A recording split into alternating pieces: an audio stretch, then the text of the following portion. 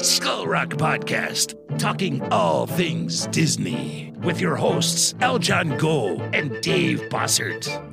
Welcome once again to the Skull Rock Podcast, the show about all things Disney and pop culture. Every week we take you behind the scenes of some of your favorite Disney films, theme park attractions, performances, books, music, and what else is streaming in theaters, or what is streaming and also in theaters, I should say, and what's going on in the universe, or the multiverse of entertainment, as it were. I'm Aljon Go. I'm your co-host, musician, and longtime Disney, Marvel, Star Wars fan, and also pop culturist. You can email me, Aljon, A-L-J-O-N, at skullrockpodcast.com. And I'm Dave Bossert, artist, filmmaker, author, and welcome to the Skull Rock Podcast. If you love Disney and pop culture, please subscribe to the show wherever you get your podcasts. You can also like and follow us on Facebook, Twitter, Instagram, and LinkedIn. You can also email me at dave@skullrockpodcast.com. And Aljon, we've got a pretty fun show today. We're going to be talking True Life Adventure DVDs and Animal Kingdom Park. And we've got a fantastic guest. Yay. Me. Yay. Mr. Me. Mr. Me is here. I love it. Yay. I was going to say, there's your applause, Dave. I love it when the studio audience goes nuts. Exactly. No, that's great. I mean, we've been fielding our questions, our email bag, if you will, and people are interested in what's going on with the Disney True Life Adventures and the part you had to play in both that, telling the story in the park, because you had a hand in some of that stuff too. So. Yeah, no, it was a lot of fun, and we're going to get into that and talk a lot about Roy E. Disney and how the True Life Adventure DVD Legacy Collection came about and all of that. Absolutely. And before we talk about all of that stuff, we actually have a comment, another awesome comment. Skull Rock Podcast answers your email. Claudia Rosanni says, been catching up with old episodes and just finished this one. Great to learn about this book and all the yummy recipes. We're talking about our recipe book, Dave. From Kimberly Burchard. Kimberly Burchard's book, yeah. We'll have to dig it out. All kinds of recipes. Your wish that U.S.-Canada border was more chill immediately made me think the same way for U.S.-Mexico border for the same reasons. And I guess she is flying the Mexican flag, so I'm assuming that she would want to go back and forth as well from Mexico. But of course, we're both glad that you enjoyed the episode, Claudia. And Kimberly Burchard's book is a great book. We've got it here at the house. Obviously, Dave and Nancy contributed to the book as well, so awesome. And we have a copy in the kitchen. There you go. With all those great recipes. So absolutely check that out. And Claudia, thank you very much for listening. We appreciate it. Absolutely. Hey, don't forget, everybody, to subscribe to the show on your favorite podcast platform, as well as give us that feedback and those reviews. Every single bit of that helps. And we love getting those listener emails. So absolutely. So before we get into that, once again, we've been streaming stuff. I mean, I was going to just, Aljon, if I could, I was just going to give a shout out to a few people who commented on our show last week. Oh, great. With William on Facebook said, great interview, although he looks like Huey Lewis in the picture that I posted of Rick Farmelo. And so we got a whole bunch of comments on the Rick Farmelo interview from last week. Wonderful podcast from Andrea, fantastic animation, commenting on Rick's work in the various Disney films. That's from Heather. Antonio, that was a fun listen. So really, it's wonderful to see people commenting on social media, and we appreciate it. We really do. Yeah, absolutely. Gene had said, one of our listeners, Gene Stumbaugh, had said, I grew up with Rick in Santa Rosa. He's a great guy. Introduced me to all the neighborhood kids to classic monster movies, Frankenstein, Wolfman, Dracula, Boris Karloff. I could go on and on. He even made his own 8mm monster movies, which he wrote, directed, and produced. I think he was only 12 years old. A true gem. Wow, we should try and get a hold of those and hold them against him. that was amazing. Yeah, I love the comments. So please keep them coming. You know, I had to when I create the thumbnails, Dave, I had to make sure that I got the same color as his rose tinted glasses that he loves to wear. So I think it's awesome. It really is. Hey, we have another. It's nice hearing from everybody. Absolutely, we have another comment too. Also, Bill Mitchell had said, "I was looking forward to this show." Which is the Destino show we did 2 weeks ago. But I blame Aljon since he mentioned The Social Dilemma on Netflix, so I listened to it instead. Mind blown. Sorry, Bill, to ruin that part. I can't help it. The Social Dilemma is a really disturbing documentary on Netflix, and that's what we do. We watch films so that you don't have to. But you took our advice and watched it anyway, so I can't help you there. You're feeding the algorithm, as it were.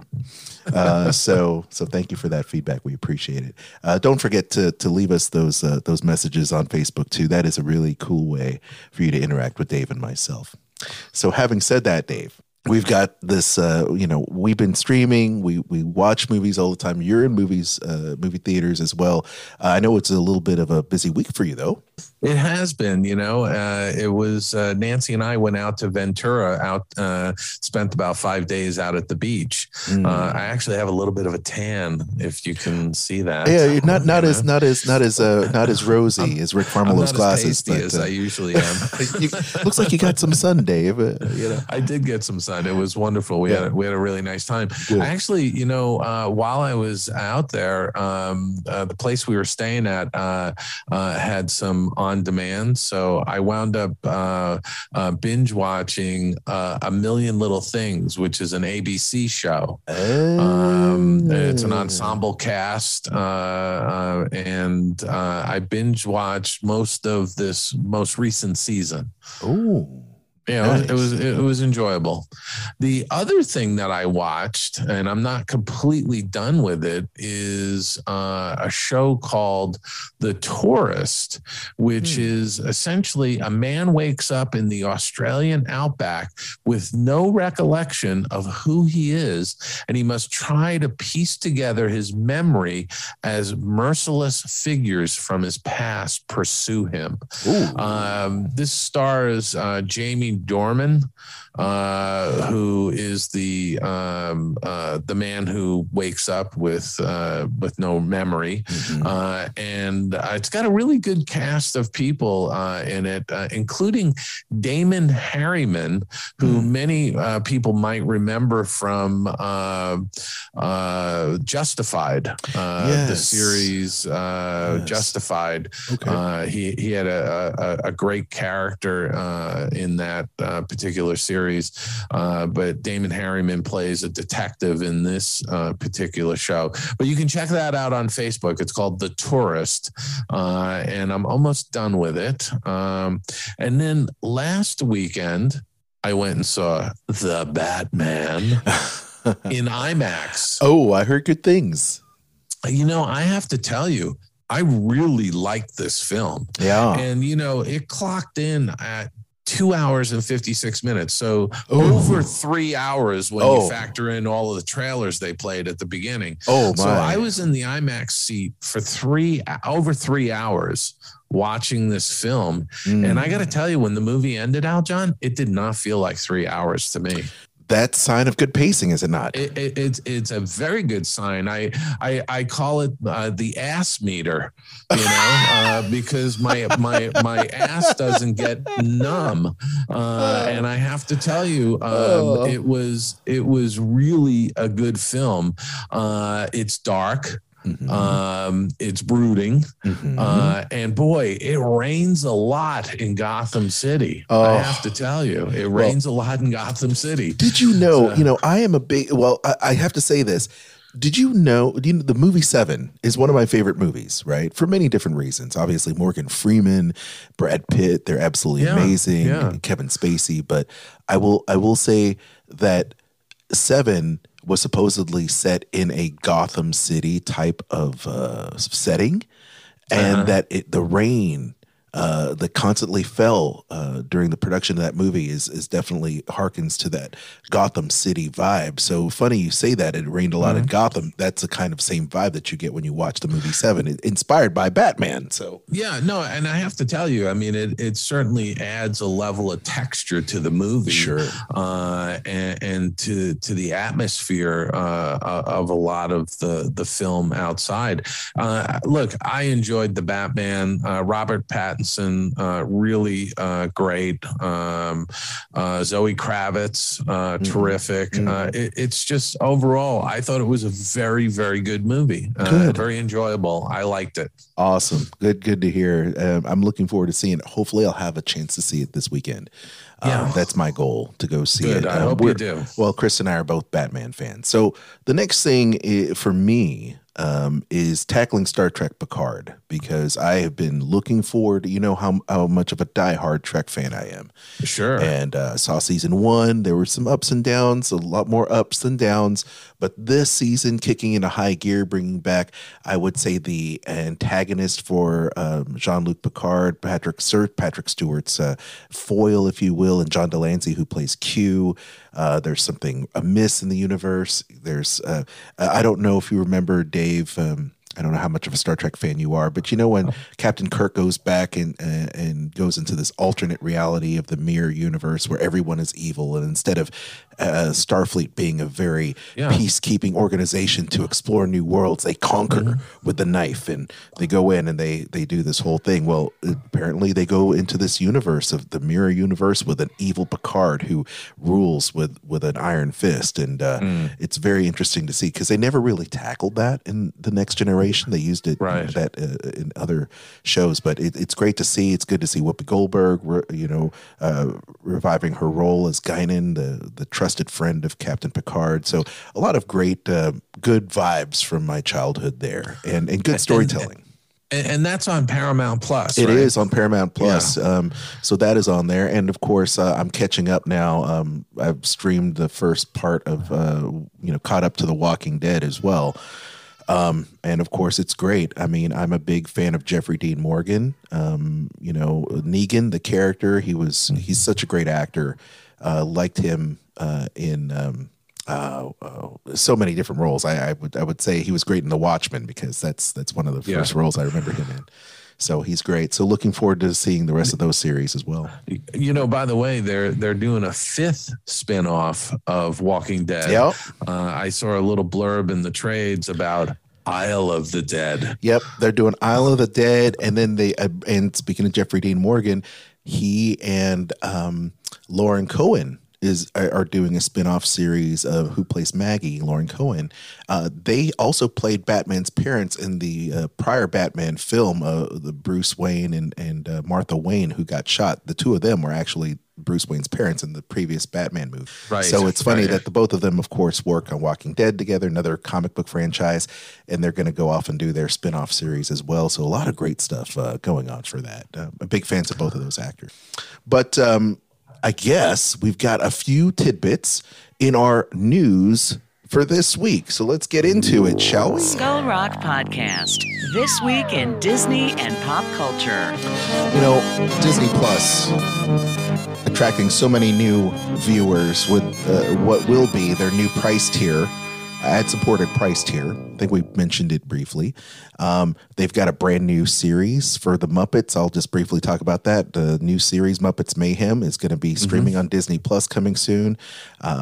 We've got the brand new Pinocchio film. They just released a brand new image with Tom Hanks as Geppetto. That looks really good. Yeah. That looks really good. But the world was really set on fire. I'll just lead with this. I know that I was going to lead with a different story, but since I'm already talking about Disney Plus, we'll lead with a little bit of, you see, the music of John Williams.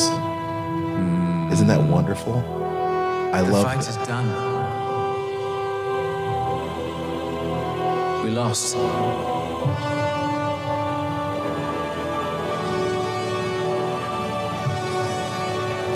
I love this trailer.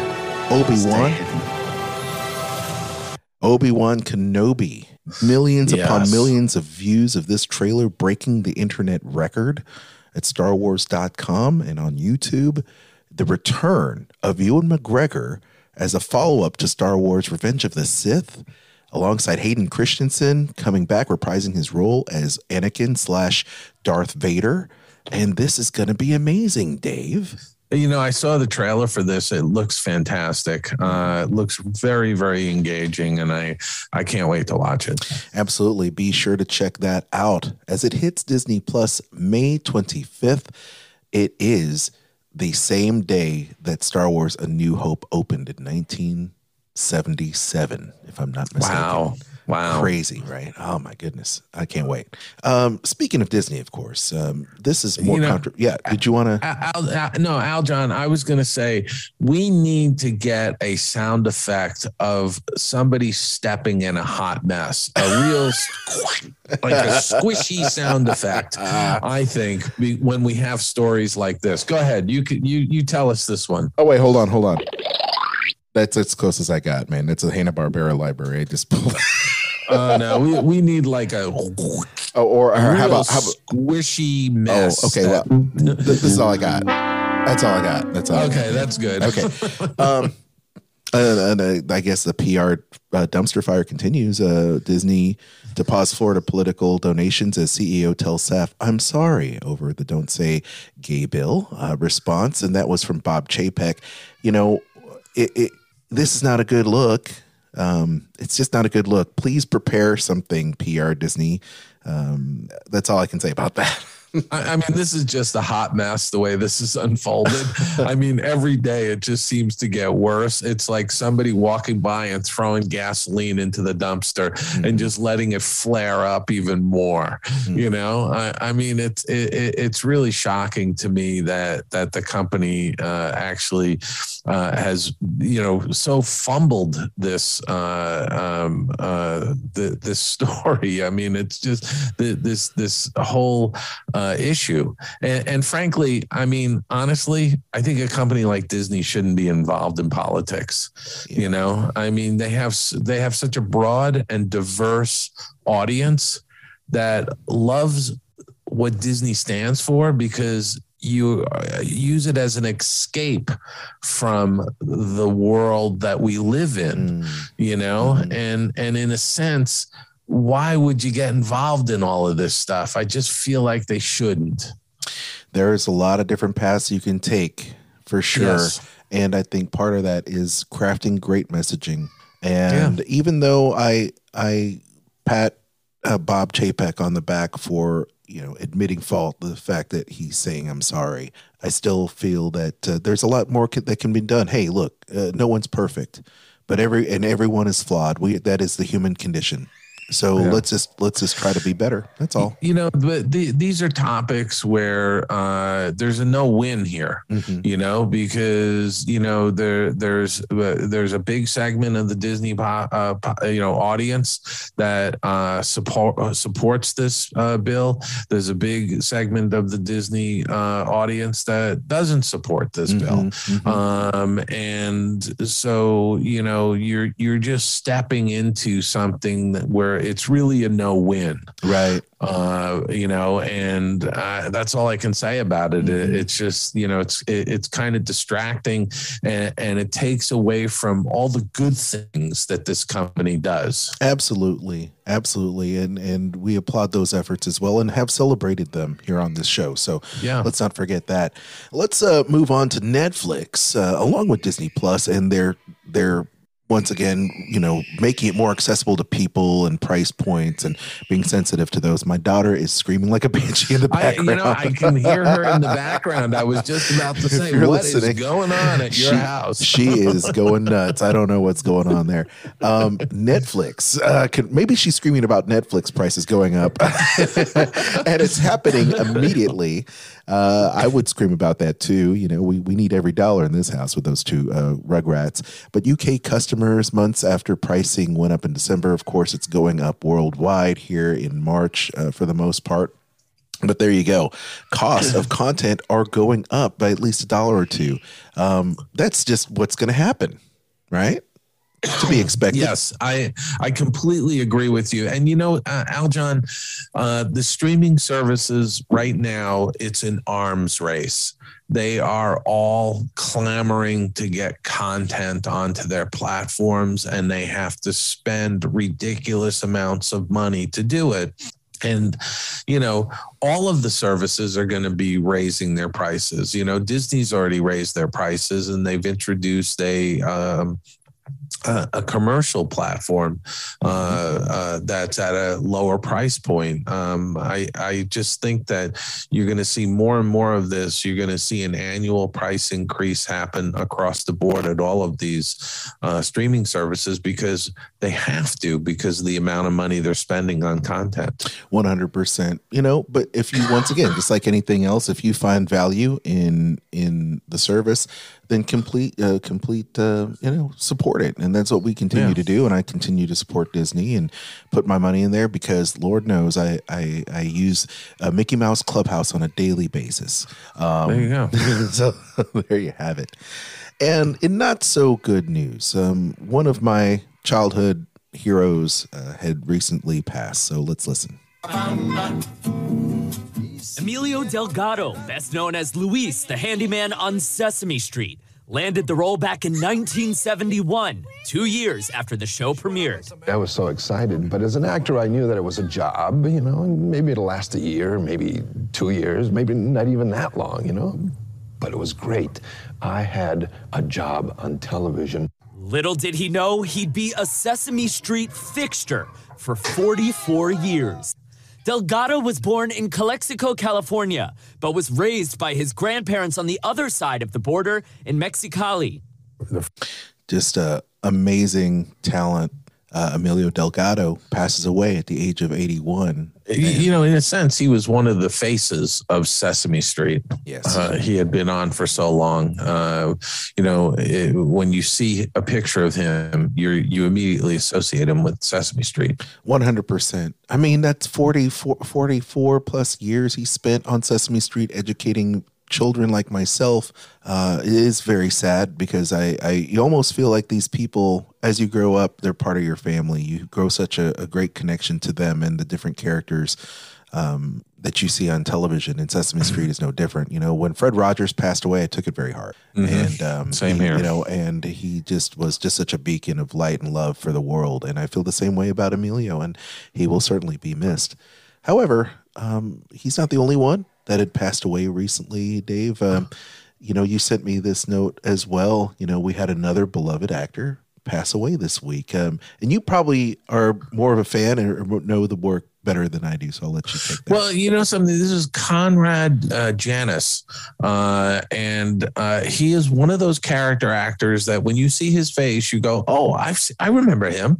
He's been in so much stuff." Mm-hmm. The headline was that he was a trombonist and a Mork and Mindy actor, and he was 94 when he passed away this past week.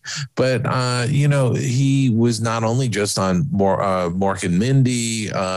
He played a neighbor in the same condo building as Kelsey Grammer in Frasier, right. the series Frasier.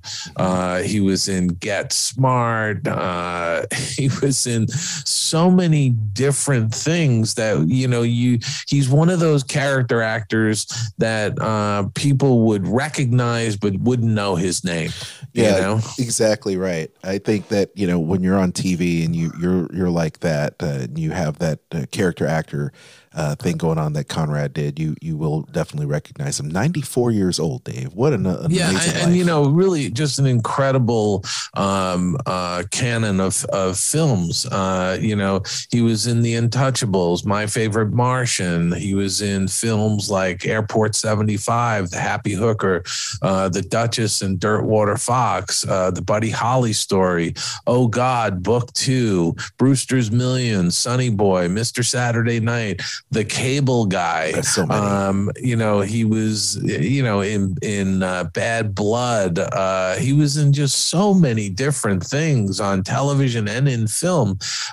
Just a very recognizable guy, and what a body of work he leaves behind. And you know what? 94, what a great life. Absolutely. So Conrad, Emilio, rest in peace. You will be missed. And your fans will be able to at least enjoy the work that you've done for many, many more years to come. Rest in peace. Skull Rock Podcast. Interview time.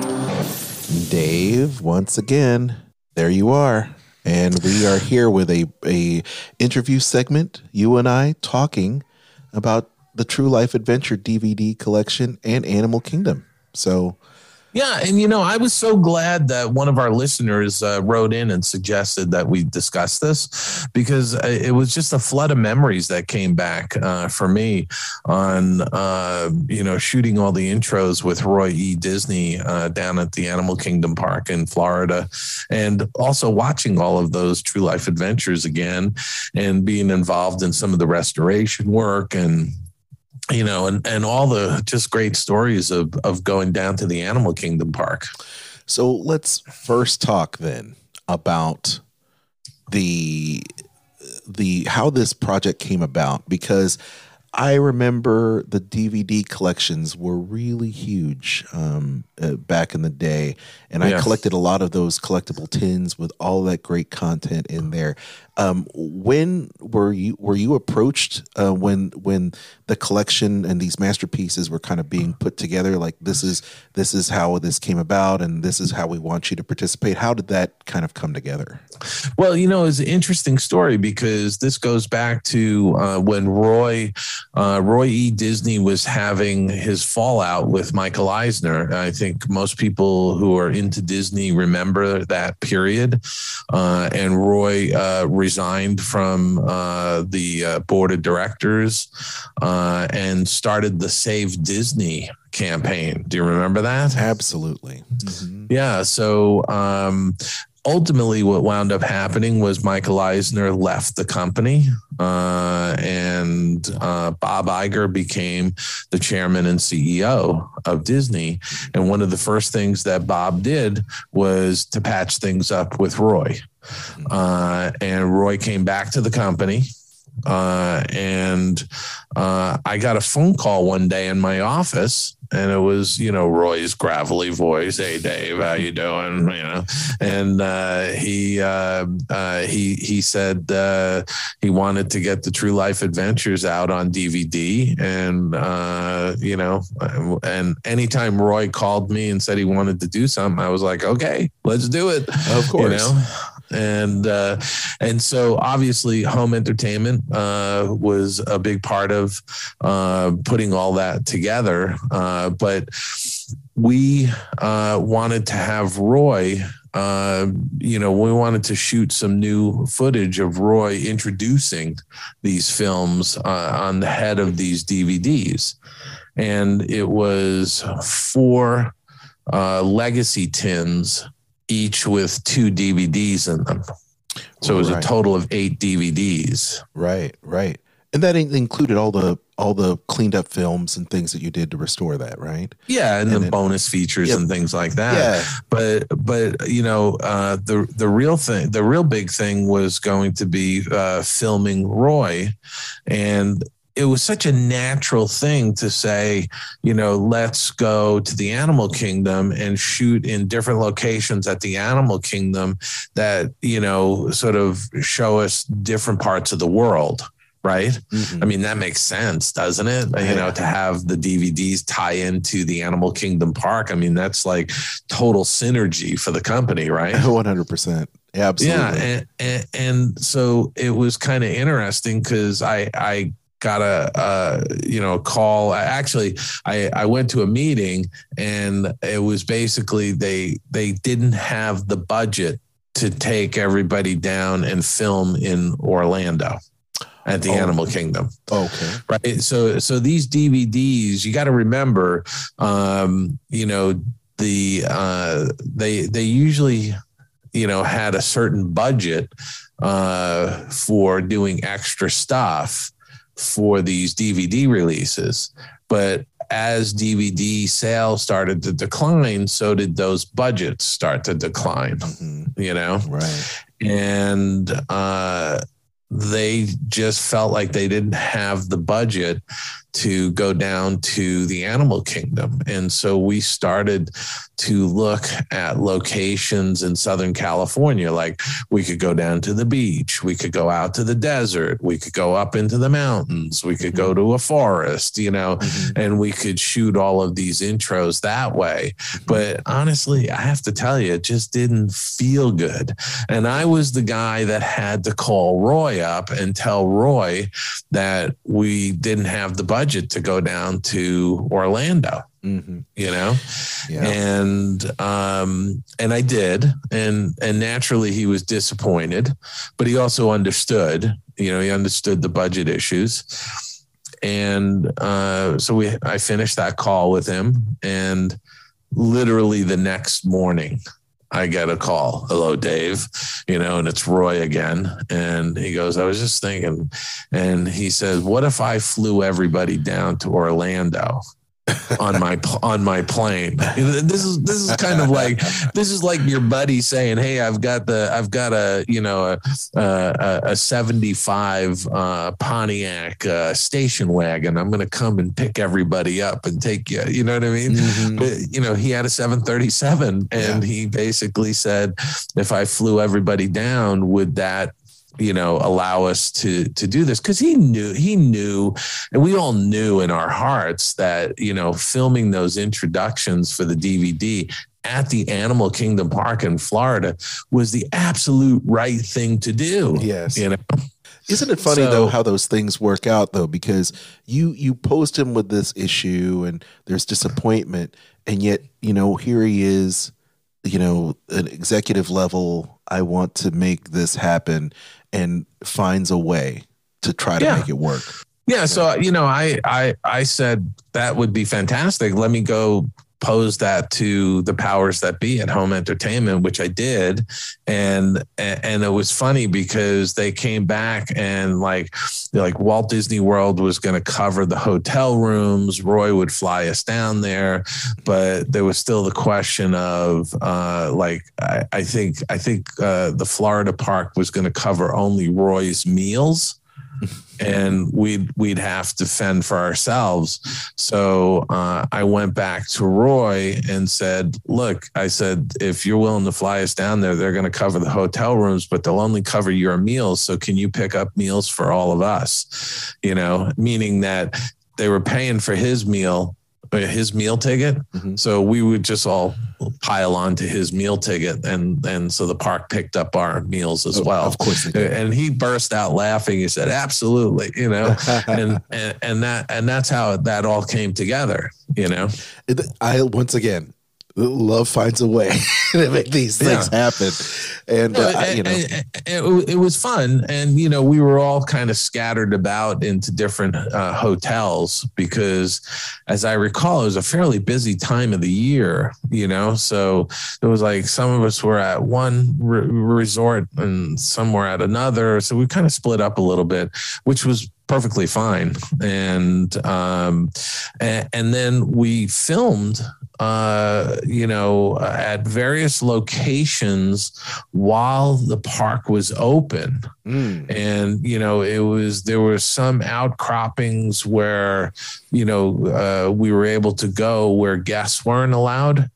Right. Yes. And so there was one particular one that I remember really well because there was like ruins of like a Cambodian temple or something, and looking one way and looking another way, it was more jungle and, tropical. And so we actually wound up doing 2 different introductions at that location just by turning the camera. Interesting. Turning the setup around. I've got a little clip here. I don't think this is the clip that you're referencing, but here's a little bit of Roy. Making those films, that the animals were always better than we ever thought they could have been because they were great actors. Oh, there was a little bit of Roy talking about how the animals being the stars of these things were great actors. And I am sure there's so much of that footage there. And I think they really set the bar for what nature documentaries are today. Well, you know something though, I think that they really were the foundation for the Jacques Cousteau's and the Mutual of Omaha type of nature films that came along afterwards. But you got to realize, Seal Island, that was 1948. That was the first of the true life adventure films. Yes, and won tons of Academy Awards to boot. Yeah. And Seal Island was really, Alfred and Elma Malott. They were out shooting all this documentary footage of wildlife and culture in Alaska. And, it was one of those things where it was taking the tons and tons of footage and distilling it down to a storyline that you could tell with those visuals. And the narration of, Winston Hibbler narrating it, and it was directed by James Algar, and all of that. Mm-hmm. Yeah, I love that a lot. I think it's once again, I remember picking up these. I've told this story on the show before. That my dad would go to the public library and get 8mm films to show us, and these always had popped up, just from him going there. And of course, that's how you fall in love with these things. Take a listen at some of this from Seal Island. The March of the Brides continues, and competition increases. Of course, there's always one who just can't make up her mind. I just love that. The stories that you put with these different animals is so much fun.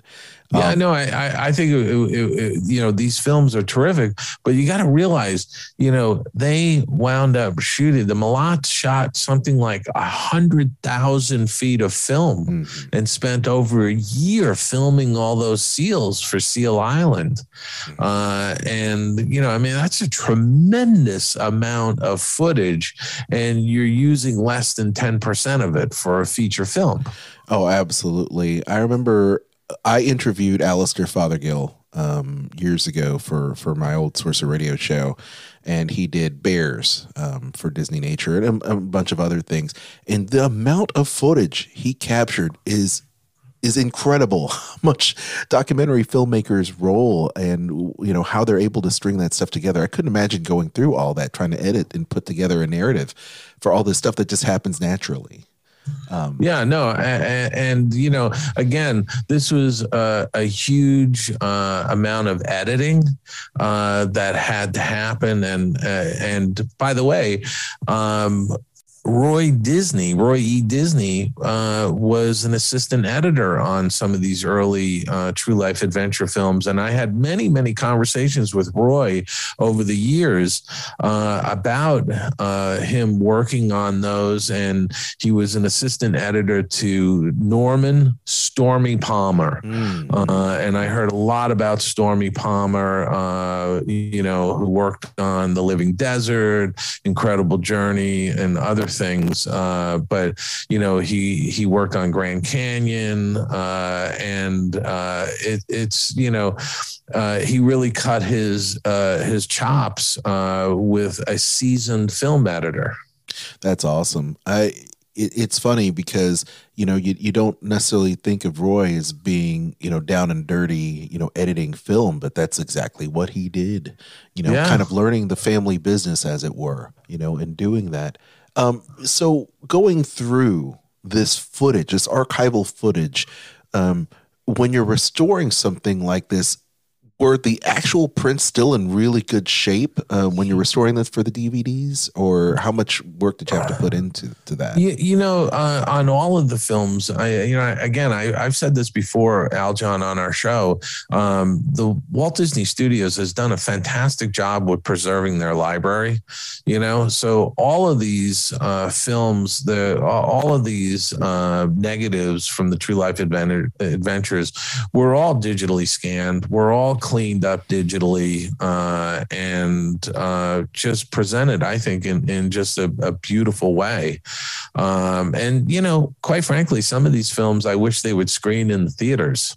Yeah. Occasionally, you know, I mean, I think you could take some of the shorter true life adventures and, you know, like, you know, Seal Island is 27 minutes. You could probably put 2 or 3 of these true life adventure films together and screen them at the Academy, or screen them, you know, do a limited engagement at theaters around the country. Yeah, I think that'd be a lot of fun if they were able to do that.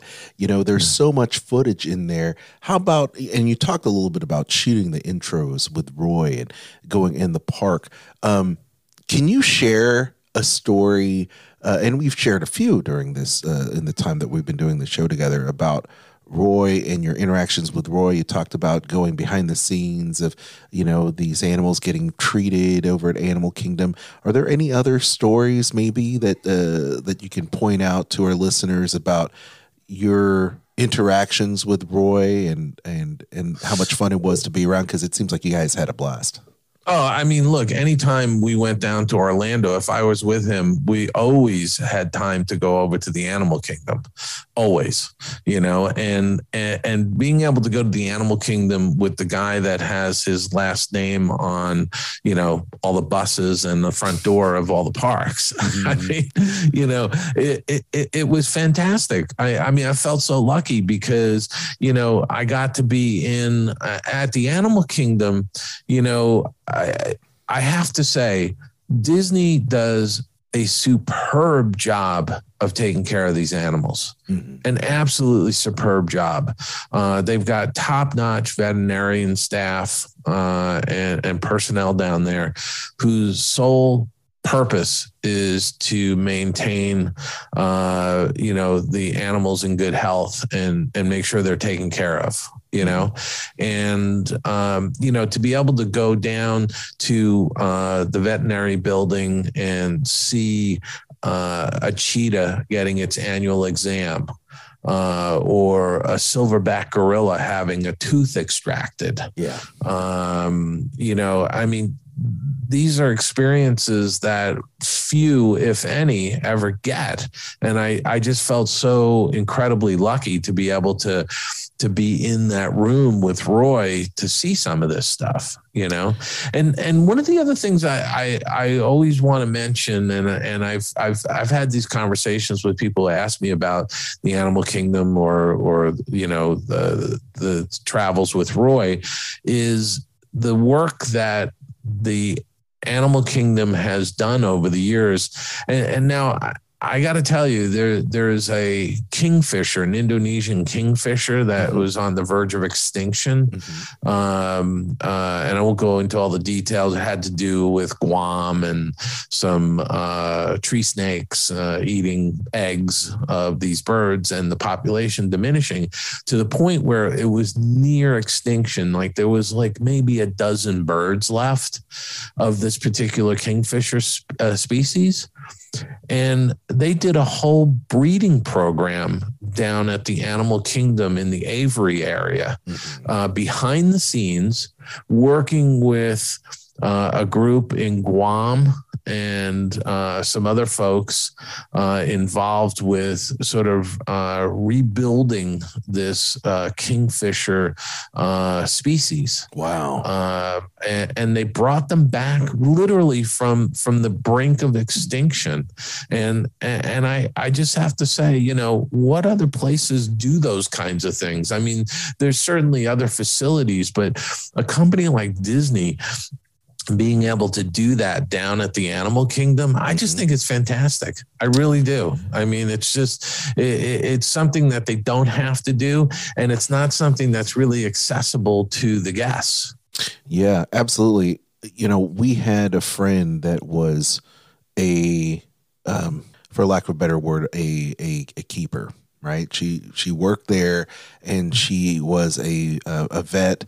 And we were able to go backstage for just a brief moment and see the facility and how they take care of the animals that you don't see on stage, if you will. It's absolutely amazing. And we love animals. We love rescue animals, dogs, cats, what have you. But just to see how Disney takes so much care, as you said, of these animals is truly heartwarming, and their efforts to conserve and to protect and to make sure these extinct species people just don't know enough about. I know that we give every time we go to the park, we always give to the fund and do things like that because that's what we love to do. But it's really cool how that effort is continuing on, Walt and Roy's legacy of helping animals and conserving the environment. No, absolutely, without question. And Roy E. was a huge supporter of the Peregrine Falcon Fund. Right. He adored the animal kingdom. The animal kingdom wouldn't be there if it wasn't for Roy. Roy convinced Michael during better times in their relationship that Disney should build the Animal Kingdom park down in Orlando. And I find it one of the most spectacular parks. I just love the way it's designed, the way it's laid out. Honestly, you have to, you've been down there with Kristen, going on that, the bus into the Serengeti. Oh, of course. The Kilimanjaro Safari is the best. Yeah. The Kilimanjaro tour. I mean, it's fantastic, isn't it? I love it. Everything from the Maharaja Jungle Trek to the, you said the Yeti yourself, roller the Yeti, coaster? of course. I mean, how can you not forget about the Yeti, right? I mean, there's so much. And of course, Joe Rohde's fingerprints, a lot of this stuff, but Roy E.'s definitely in a lot of this stuff. And of course, you've played an integral role in a lot of the different entertainment stuff at the Disney parks as well. So when you go through, it's nice to see some of your work being laid out there. Well, I've very, very little for me, honestly. But I have to say, there's just first off, tip: if you've never done the Kilimanjaro bus tour, if you've never done that, it's like get to the Animal Kingdom when they just open and race to the back of the park to get online for that, because you have to do that early in the morning. Yeah, because that's when the lions are out. If you do it late in the afternoon or mid-afternoon, all the animals are like in the bushes, having a siesta. Yeah, that's right. That's right. So that is a tip and trick. Did Roy have a particular favorite park food when he went? Was he a big turkey leg guy? Did he go around with a Dole Whip? I mean, what was his go to? I can see honestly, Roy E. digging the churro. It was always interesting to walk into the park with him because he'd have to have the sunglasses on and a baseball cap, so that he wouldn't get recognized, because he was easily recognizable, obviously, but I honestly I don't think we've ever gotten any kind of like snacky thing in any of the parks that I was with him on those trips, because we're a lot of times behind the scenes. In fact, oftentimes when we went to the Animal Kingdom, we would get a small van that would drive us into that Kilimanjaro tour. So we kind of had this like little van with a staffer, taking us on the same route that the big buses go on with, the ride vehicles with, I don't know how many 50 or 70 passengers, but we were always in like a small kind of little van for our own personal tour, which was always a lot of fun, obviously. When you're big wheeling with a gentleman next to you by the name of Disney, you take plaids and big vans wherever you go. That's what it is. You get the full service. We have taken the monorail. I was with Roy where we decided to take the monorail from the Contemporary. We had dinner at the Grand. It was the California Grill at the top of the Contemporary. Yes. We actually went down to the monorail platform, and we took the monorail back to the Floridian where we were staying. And it was the funniest thing because we waited online with everybody. Yeah. And no one bothered you because he was incognito? Well, no, he wasn't really at that point because it was evening and it was like we just got online and there was a few people that kind of noticed who he was, but not everybody because people were kind of like, why would he be waiting online? You know what I mean? Like, wouldn't he just jump the queue? And no, we got online, we waited our turn and we got on the monorail. And I remember getting into the monorail with him and there were some people on the platform and they all of a sudden just realized who he was. You could just see the mouths hang open like, oh my gosh, I would. Disney. I would 100%. And I would, even if I saw Dave Bossert on the street, I'd be like, it's Dave Bossert. Oh, stop it. Stop that crap. I want you to tell our audience who don't necessarily have this set or, right now, not all of this content is available on Disney Plus, unfortunately. Some of it is, but not all of it. Can you tell us who Winston Hibler is? So Winston Hibler is a Disney legend. I mean, he's been all over the place at the company. In fact, I have to tell you, and I'm having trouble with my computer at the moment. Oh, there we go. He actually was a screenwriter, a film producer, a director, a narrator at the Disney Studios. Yes. And he was the first of 3 generations of Hiblers that worked at the company. Isn't that amazing? Because Winston's son, I believe it was Michael Hibler, he became a live action director, worked at Disney for quite a number of years. Amazing. And then his grandson actually worked at Disney Feature Animation. Yes. As he was like a head of operations or director of operations at Disney Animation. Right. So, you have all this history and, he worked, he just worked on a tremendous amount of live action at the studio, was a screenwriter, as I mentioned. Story guy. Yeah. Yeah. He was basically a story guy and just an amazing Disney legend, if you will. It's interesting. You did and I mentioned this because you did a bunch of these bonus features and he came up in that. And a lot of people don't realize not only Disney legend, recognized as a legend in 1992 posthumously, but he had those voiceover roles in that True Life Adventures. And it's just one of those voices that, you just identify with the show. And so he's great. But of course, he also he was doing, pulling double and triple duty as a story guy as well during that entire time. But I think it's really, really cool that. But it's typical. And James Algar was an animator. He's got a credit on Snow White and the Seven Dwarves. And then he becomes a director on Fantasia and Bambi, Victory Through Air Power. And then he becomes the director for Seal Island. So James Algar was a writer, producer, director, on a tremendous amount of material. When you're doing this, I guess you're repackaging this for DVD and you're doing the wraps, the intros with Roy E. and you're doing all these behind the scenes features and things. How long does it usually take timeline wise as a filmmaker yourself, Dave, putting this stuff together?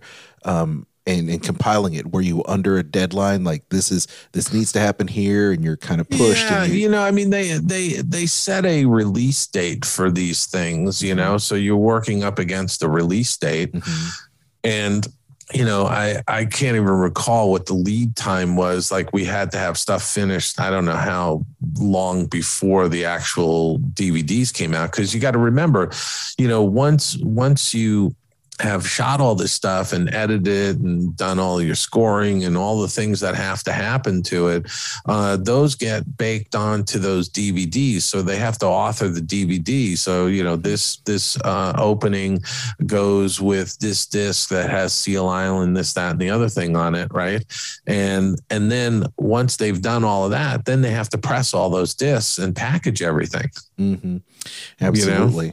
Well, if you get a chance, folks, please feel free to check out some of the shorts that I know that were extracted for this collection on Disney Plus. But I know that Seal Island, as far as I know, is still not on there. But I know if you do some digging, you'll be able to find it. And I just have to also go back and talk more about Animal Kingdom. And Roy, as we continue down this path, you're telling so many stories about Roy and Animal Kingdom. What else was he really fond of in terms of being at the park? I mean, you talked about, the layout and everything. How much of his fingerprints are on, like, this is how the park should be, or did he leave that mostly to Imagineers? How hands-on was he in creating that? He was always a hands-on guy, but I think, you got to realize he was incredibly respectful of the artists and Imagineers and all the people involved.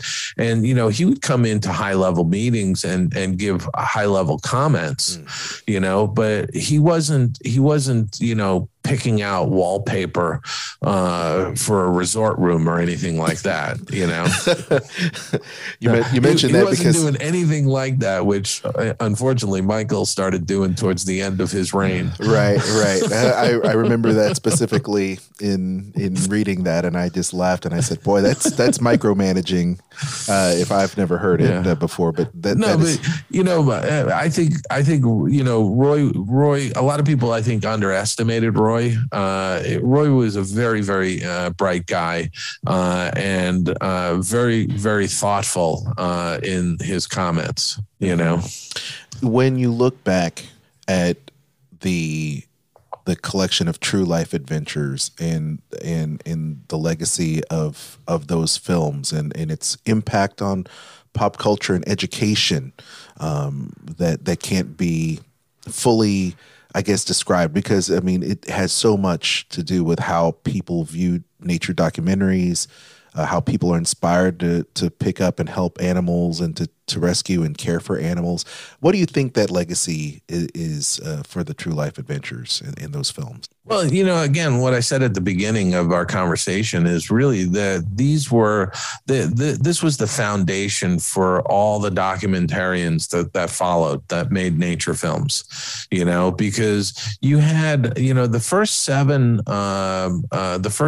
True Life Adventures, which would be Seal Island, in Beaver Valley or Beaver Valley, Nature's Half Acre, the Olympic Elk, Waterbirds, Bear Country, and Prowlers of the Everglades. Mm-hmm. These were like, half-hour nature films, so you could go to a movie theater in the late 40s and early 50s and see one of these as a featurette before you saw a feature film.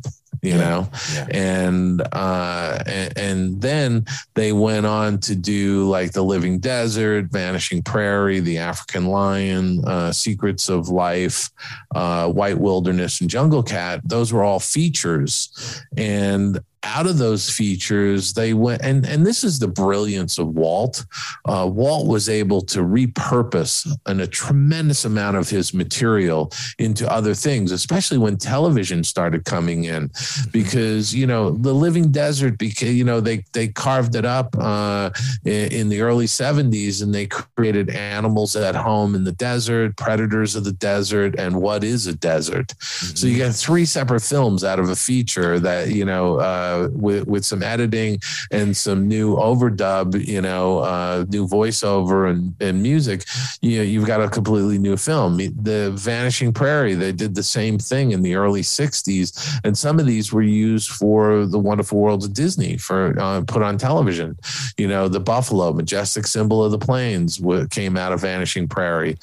Small Animals of the Plains, Pioneer Trails, Indian Lore, and Bird Life of the Plains, Large Animals That's Once Roamed the Plains. Mm-hmm. So that to me was, and honestly, Aljon, I have to say, there's enough nature films within the Disney library that they could create a whole separate subcategory on Disney Plus that's just all those nature films, and they're all fantastic. Yeah, we're definitely looking into that, because I can't tell you how much our kids love watching the animals. Every day we've got Disney Nature on. Every day we're doing these films, and there's so much footage, I'm sure, that's still left to be discovered, and some of them not actually seeing the light of day. Like, these educational shorts that were done were never put on the DVD. And hopefully one of these days they'll surface somewhere other than, I guess they might, some of them be on YouTube if you really take that deep dive. But man, that's just a treasure of just great stuff. Yeah. And by the way, I know somebody's going to say, you didn't mention Perry. Well, you know what? Perry is a true life fantasy. It's not a true life adventure. Oh, yes. Yes. Right? And so Perry was the first true life fantasy, the first and only true life fantasy that they made. And I have to say, Roy told me some hair-raising stories about the making of Perry. Okay. Probably don't want to tell some of those on the air. Just because some of it was just so crazy in how they got some of the shots. Yeah,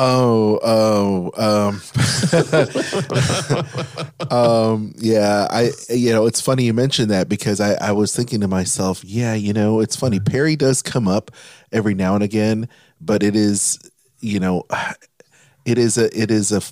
were right. I mean, it's a fantasy, but people bundle it in occasionally with true life adventures, about the squirrel and different things. And I don't want to know, or do I? I don't guess I want to know about that. Yeah, some of them. Maybe we should avoid some of it. I have to say, there's some wonderful bonus features that were put together for the True Life Adventure DVD collection that was released in 2006. Right. And, there's backstage with Roy Disney at the Animal Kingdom with elephants. And by the way, there's a backstage with Roy Disney at the Disney Animal Kingdom cheetah medical exam, which I believe that may have been the one I was at. So you might get a glimpse of a young Dave in some of the shots. I was going to say, which one is your favorite? Which one was your favorite behind the scenes section?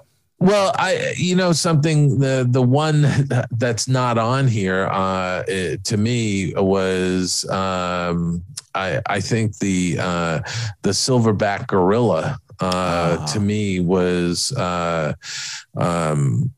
really like the massive size of a silverback gorilla. Mm-hmm. I mean, it really is a menacing creature. Mm-hmm. And to see it lying on an exam table, and its hand was bigger than my head. Mm-hmm. I mean, just crazy. That was one of the more memorable ones for me. But there's also a great feature and a great bonus feature on Volume 4, Nature's Mysteries. There's a backstage with Roy E. and his eldest son, Roy Patrick, at the Disney Animal Kingdom butterflies, the butterfly habitat. Yes, definitely. I would check that out. When was the last time you spoke to Roy Patrick? Oh my gosh. Right before the holidays. Oh, good. I think I saw him. You know what? I really enjoyed our time when we interviewed you guys years ago for the podcast. It was years ago. And, when your Roy E. book had come out, Remembering Roy E. Disney, and you guys were just amazing. Just a really fun interview. Next time you talk to him, please give him my best. He probably won't remember me, but it's really cool that you're able to continue, revisiting some of these great stories, telling and sharing the love of that Roy E. Disney had, and the times that you had together in such a great way. And man, just looking forward to to delving down more of this rabbit hole. I mean, there's so much more we could definitely talk about in terms of there's a tremendous amount of material, and I have to say, a friend of mine is actually working on a True Life Adventures book that goes that does a deep dive behind the scenes with a lot of the filmmakers that were involved with the various films. Nice. So I think that's going to be a real wonderful book to get your hands on if you're interested in the nature films. But all of these nature films are just wonderful to watch, I think. Gosh, I have my whole set of legacy DVDs here at the house. Just being able to watch, Vanishing Prairie or Living Desert, you don't see those kinds of nature films that much anymore. I mean, it's wonderful to see a storyline crafted around all of this beautiful photography. Yeah, absolutely. And once again, the template was made there with the series. People are still using it today, and I love the story threads. The A, B, and C stories that a lot of these things happen. I mean, it's treated like a real subject, like a real film. It's great when you see all that stuff. It's compelling. And look, it's continuing with the Disney Nature label at the company, and they're doing some beautiful contemporary animal documentaries, if you will. And after Disney acquired 20th Century Fox, they got National Geographic Films. So you've got now Disney Nature and National Geographic Films all under the Disney umbrella.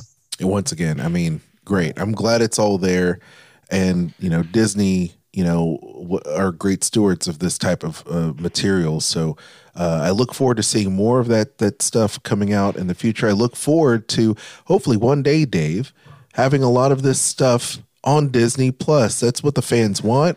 I think we deserve to have all this stuff. Of course, I want to be able to simply not reach over for my DVDs. I want the convenience. This is how we are. First world problems, Dave. I want to be able to hit the remote and hit all these things and be able to find them at my fingertips. That's what I want. Yeah, absolutely, without question. And what I don't get, and I don't understand the logistics behind, how they're putting stuff up on Disney Plus, but all of this material is right there. You could put this content up on Disney Plus for people to enjoy whenever they want to. And, I just feel as though it's like, why isn't it up? I know. Well, in fact, I have to tell you, I went on to HBO Max last week and I rewatched The Maltese Falcon with Humphrey Bogart, right? And I decided, well, let me see what other Humphrey Bogart films like. They had Casablanca, they had The Maltese Falcon, but that was it. It was like, well, where's Treasure of Sierra Madre? Where is, Key Largo? Where are some of those other films? And, you've got them in your vault. Why don't you just put them up and let people watch them? It creates buzz within the film community of people wanting to see some of these classic films. I think the same at Disney. It's like, you've got all of these True Life Adventures. Why don't you put them up under the True Life Adventure logo? Absolutely. It should be there. I think we all agree on that. Category under National Geographic or something. Yeah, might as well. Or Disney Nature for that matter. Just make it happen. They own all that stuff. Just put it out there for the fans to devour. We absolutely love it. And heaven knows I've watched my share of classic Mickey Mouse this Mickey Mouse films as well as Mickey Mouse Club, early stuff that's out there. I just love to see that stuff. It just reminds me of It reminds me of being a kid again. Yeah. And by the way, I as you were talking, I don't know why this popped into my head, but when we were filming at the Animal Kingdom, these intros with Roy, we didn't have like a Star Wagon trailer for him to go into and change. He stepped behind, like a sculpture, the ruins of something, out of view of the audience, of the guests in the park, and changed his shirt, took one shirt off, put another shirt on, and then they redid the camera setup, and so he had a different shirt on when he did this this next intro. So it was really kind of I would say guerrilla filmmaking. Lean and mean. I would say it's called guerrilla filmmaking 101 with Dave Bosser. Guerrilla filmmaking, yes. Dave Bosser's behind the scenes true life adventures. I love it. And the true life adventures in saving money on a budget, filming and making sure Roy had enough foliage behind him so that he could change into a new shirt from unsuspecting eyes of guests at the park. I love that. So once again, Dave, thank you so much for this and sharing your stories about Roy E. and about the Animal Kingdom and the true life adventures. We absolutely love it. Thank you so much. It was my pleasure. Thanks for having me on, Aljon. Oh, of course. Thank you for being on Skull Rock Podcast. Your attention, please. Now loading on track number 1 for a trip around Walt Disney's Magic Kingdom. Skull Rock Podcast. All aboard. Your Main Street to the world of Disney. I was going to say, that's a great interview. What a great interview, Dave. Great guy he was. Huh? Once again, Dave, thank you. Thank you for not eating all the fruits and vegetables and the deli platter in the green room. We appreciate that. We will save that for our next guest and the next show. Don't forget, team, thank you so much for listening here to the very end. Don't forget to like and subscribe to the show everywhere you get podcasts, all the social media, Facebook, Twitter, Instagram. We're on it. DM us. Be sure to do that as well, especially on Facebook. We love checking that out. And also check out all the great emails. Yes. Dave at skullrockpodcast.com. Aljon at skullrockpodcast.com. Also part of the Sorcerer Radio Network. We do have a radio page there where you can click on the archive of shows, which is awesome. So please check that out.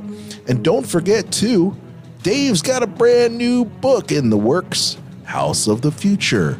It's on Indiegogo, and you can fund it. You can fund it and pre-order your book, and there's some awesome perks if you decide you want to take it that step further. And if you even want to tour with Dave, you could do that too. There are all kinds of great tiers that you can contribute to the Indiegogo fund for the House of the Future book. So please do that. Dave, any other final words?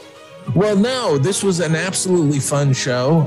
Thanks for having me on again. I appreciate it. As always, peace and love to all of you out there. Have a fantastic week, and we will see you back here next Monday right here on the Skull Rock Podcast. I'm Aljon Go, co-host of the Disney List podcast as heard on Sorcerer Radio, as well as Skull Rock Podcast, here with my wife, Kristen. Hello. Hello.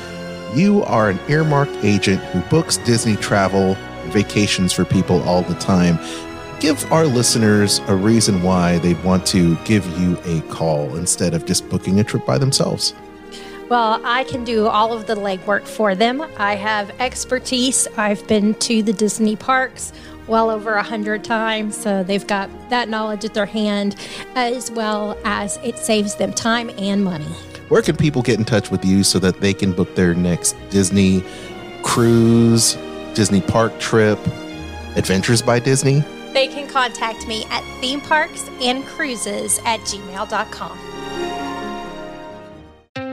I'm Kristen Hetzel, vacation planner, world traveler, Disney foodie, and theme park fan.